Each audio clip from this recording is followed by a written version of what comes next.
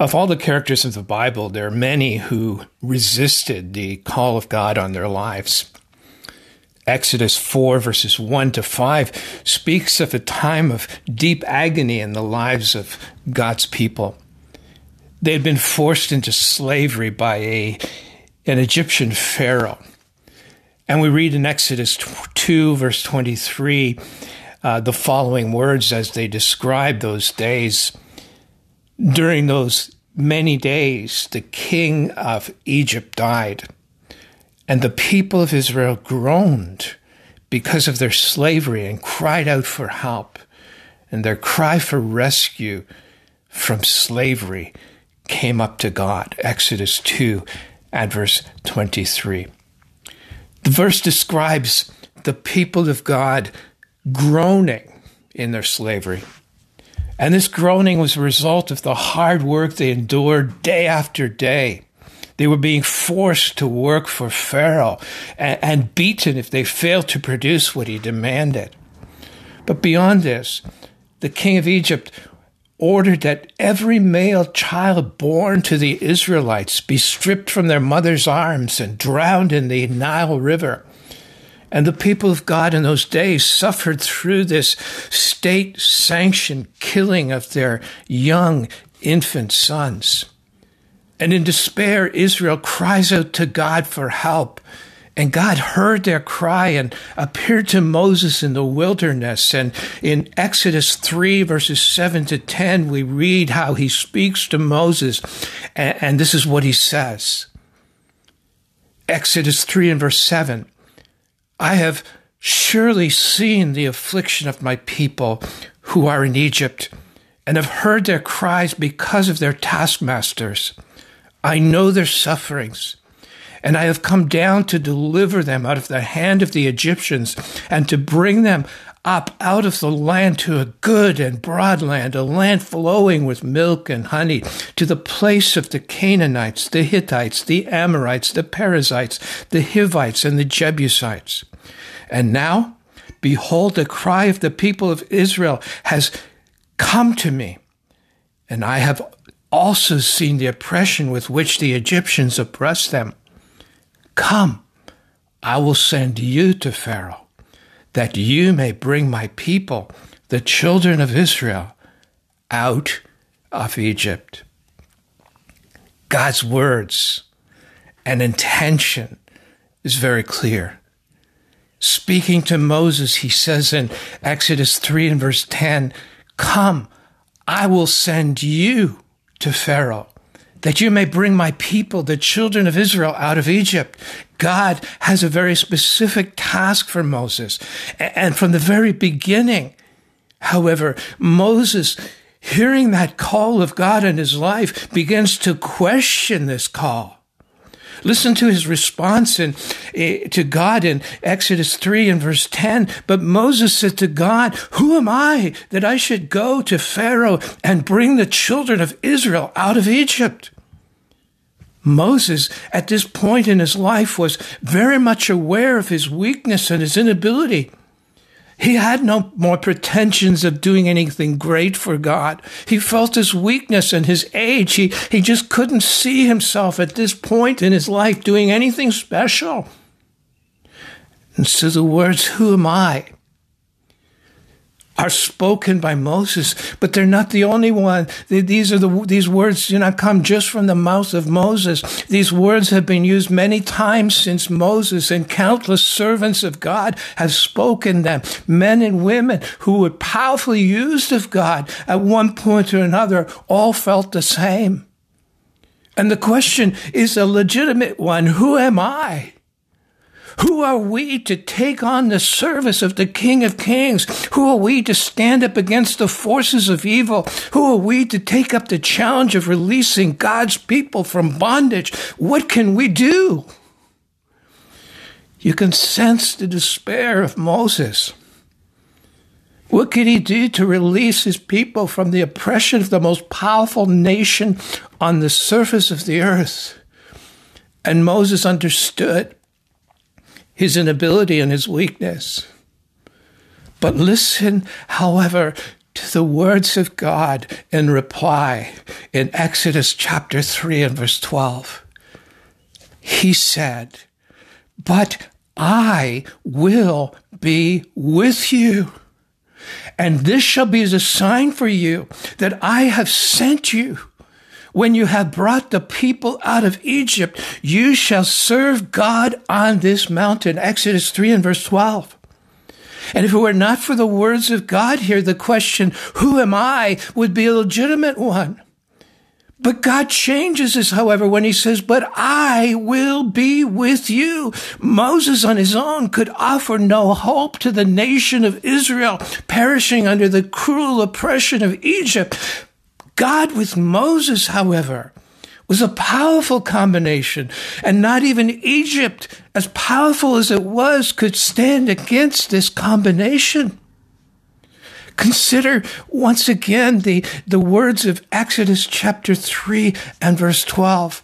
He said, "But I will be with you, and this shall be the sign for you that I have sent you. When you have brought the people out of Egypt, you shall serve God on this mountain." Not only does God promise to be with Moses, but he also makes this second promise to Moses. When you have brought the people out of Egypt, you shall serve God on this mountain. The words, "when you have brought the people out of Egypt," make the victory sure. There was no question of Moses failing here because God was with him. His victory was guaranteed. Now, God goes on in his conversation with Moses in Exodus 3, verses 21 to 22, and he says this, "And I will give this people favor in the sight of the Egyptians, and when you go, you shall not go empty, but each woman shall ask of her neighbor and any woman who lives in her house for silver and gold, jewelry, and for clothing. You shall put them on your sons and on your daughters, so that you shall plunder the Egyptians." Consider this for a moment, that those words of God. Up to this point, the only thing Egypt gave God's people was a whip on their back and cruel, cruel labor. The Egyptians did not give to Egypt. They took from them. They took away their freedom. They took away their time and their energy. They took their infant sons and drowned them in the river.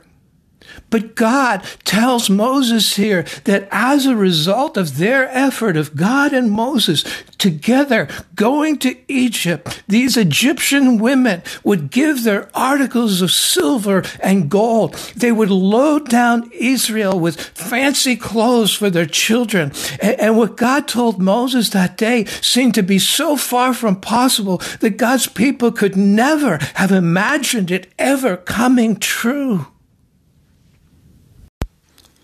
God's call in Moses' life was absolutely clear. He promised to go with him. He promised to empower him for the task at hand. Victory was assured. The big question was this: would Moses heed that call and obey? Now, before answering that question, let's back up 40 years in Moses' life.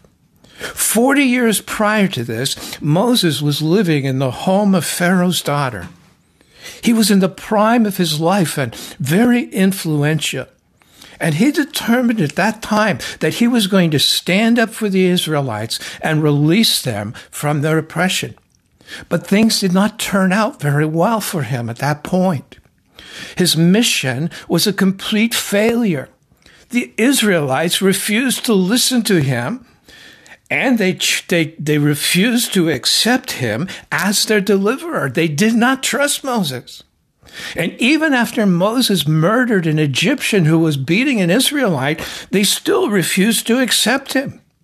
And when Moses' efforts on behalf of Israel were discovered by Pharaoh, Moses was forced to leave Egypt and settle in the wilderness as an exile from his country.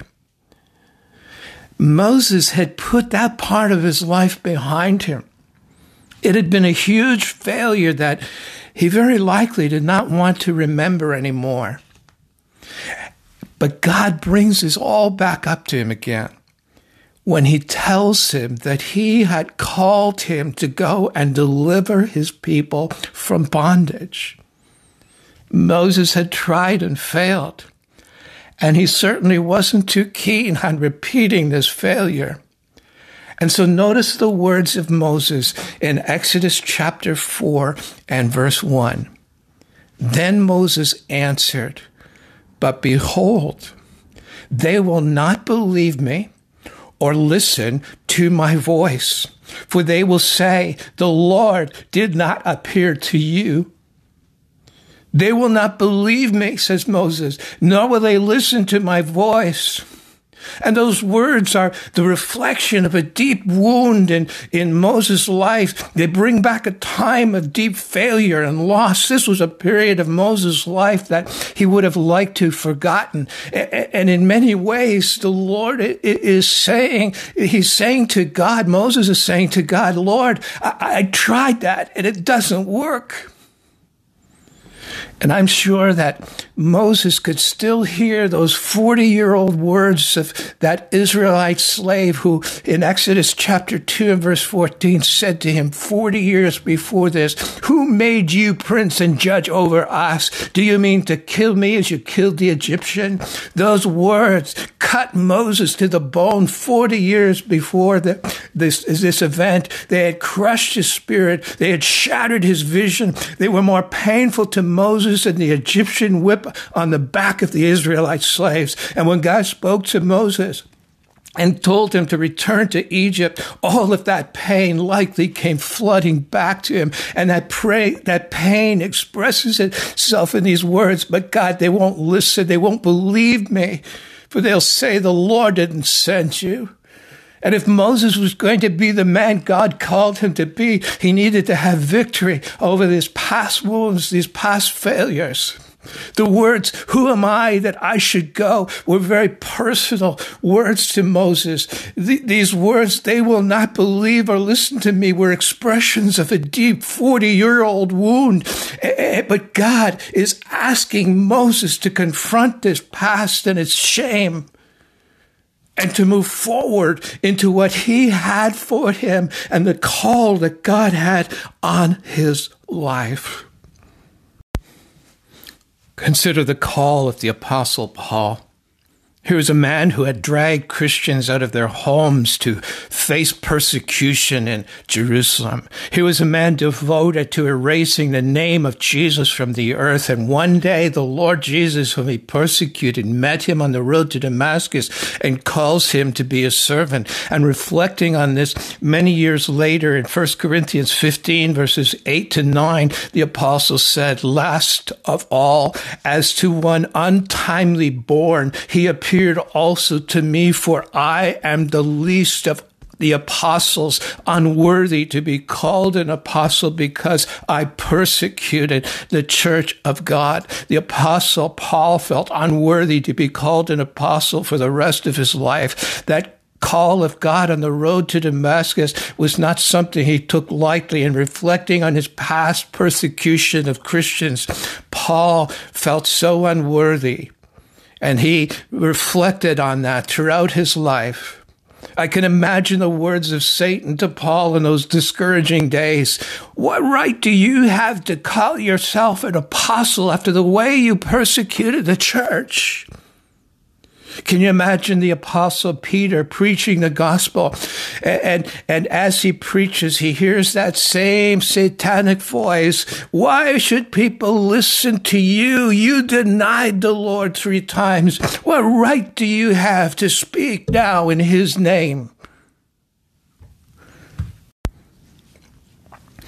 As Moses reacts to the call of God on his life, he feels very strongly his unworthiness. And the words, "What if they don't believe me?" is a reflection of that unworthiness. Moses feels his inability. More than that, he also feels his past failures. And I suspect that what is true of Moses is true of all true servants of God.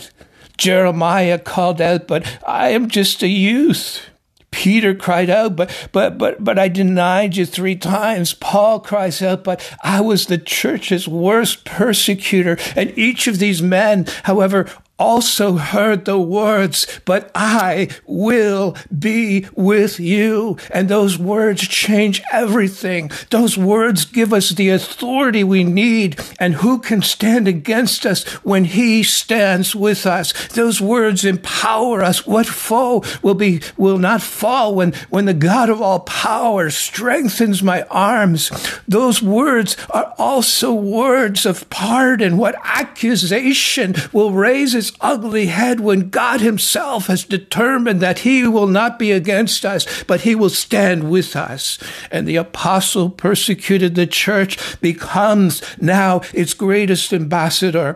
The apostle who denies Jesus 3 times brings thousands to him. And as Moses stood before God that day and said, who am I that I should go? They won't listen to me. He reveals now how human he was. He shows us that he is no different from you and I. He has his failures. He had all of his insecurities. He just couldn't imagine that people would ever listen to him. He just couldn't picture the release of Israel from her bondage. At the age of 80, he couldn't picture himself as a deliverer. He just couldn't imagine that God would ever want to use him. And he had settled into the simple life of a shepherd, and he would have been content and comfortable to die that way. And then he heard the words of God, I am sending you to Pharaoh, and I will be with you. Those words were not comfortable words to hear. And the past came flooding back, as did all of his insecurities. They won't listen to me. They won't believe me. They won't accept that you sent me. I tried this before and I failed. Who am I? Just send somebody else. You can hear those insecurities in his heart, but he couldn't escape those words. I am sending you to Pharaoh. I am sending you. You are the one I am sending with all your insecurities, with all your past failures, with all of your weaknesses. And I am promising that I will be with you if you go. God is not looking for qualified people. He is looking for people who will listen to his call. And if you listen to that call and obey, he will stand with you and give you all you need. You can stay where you are and say, Lord, they wouldn't listen to me. Send someone else. Or you can take God at his word when he says, I am sending you, and step out to experience the fulfillment of his promise to be with you. What if they don't believe me? Is the natural response of those who believe that they have to face this task on their own. But the words, I am sending you and I will be with you, however, reveal God's forgiveness for all of our past failures, God's authority on us to go, God's empowering as we go, and God's comforting presence in every trial along the way. Will you remain in your insecurities and say, what if they don't believe me? Or will you heed the call? I am sending you of all people, you. And will you hear that call? And will you step out in the power and the forgiveness of God to be an instrument to set the captives free? This is a choice we all must make. It's too comfortable being a shepherd in the wilderness. It's all too comfortable being there. But God wants you to deliver his people. And until you hear that call, I am sending you, and listen, you'll never know the miraculous work that God wants to do through you and how your life can count in ways that you could never imagine. Your past is forgiven. You have his call and authority behind you. and you know his promise to be with you all the way, all that remains is for you to say, "Here am I, Lord, send me."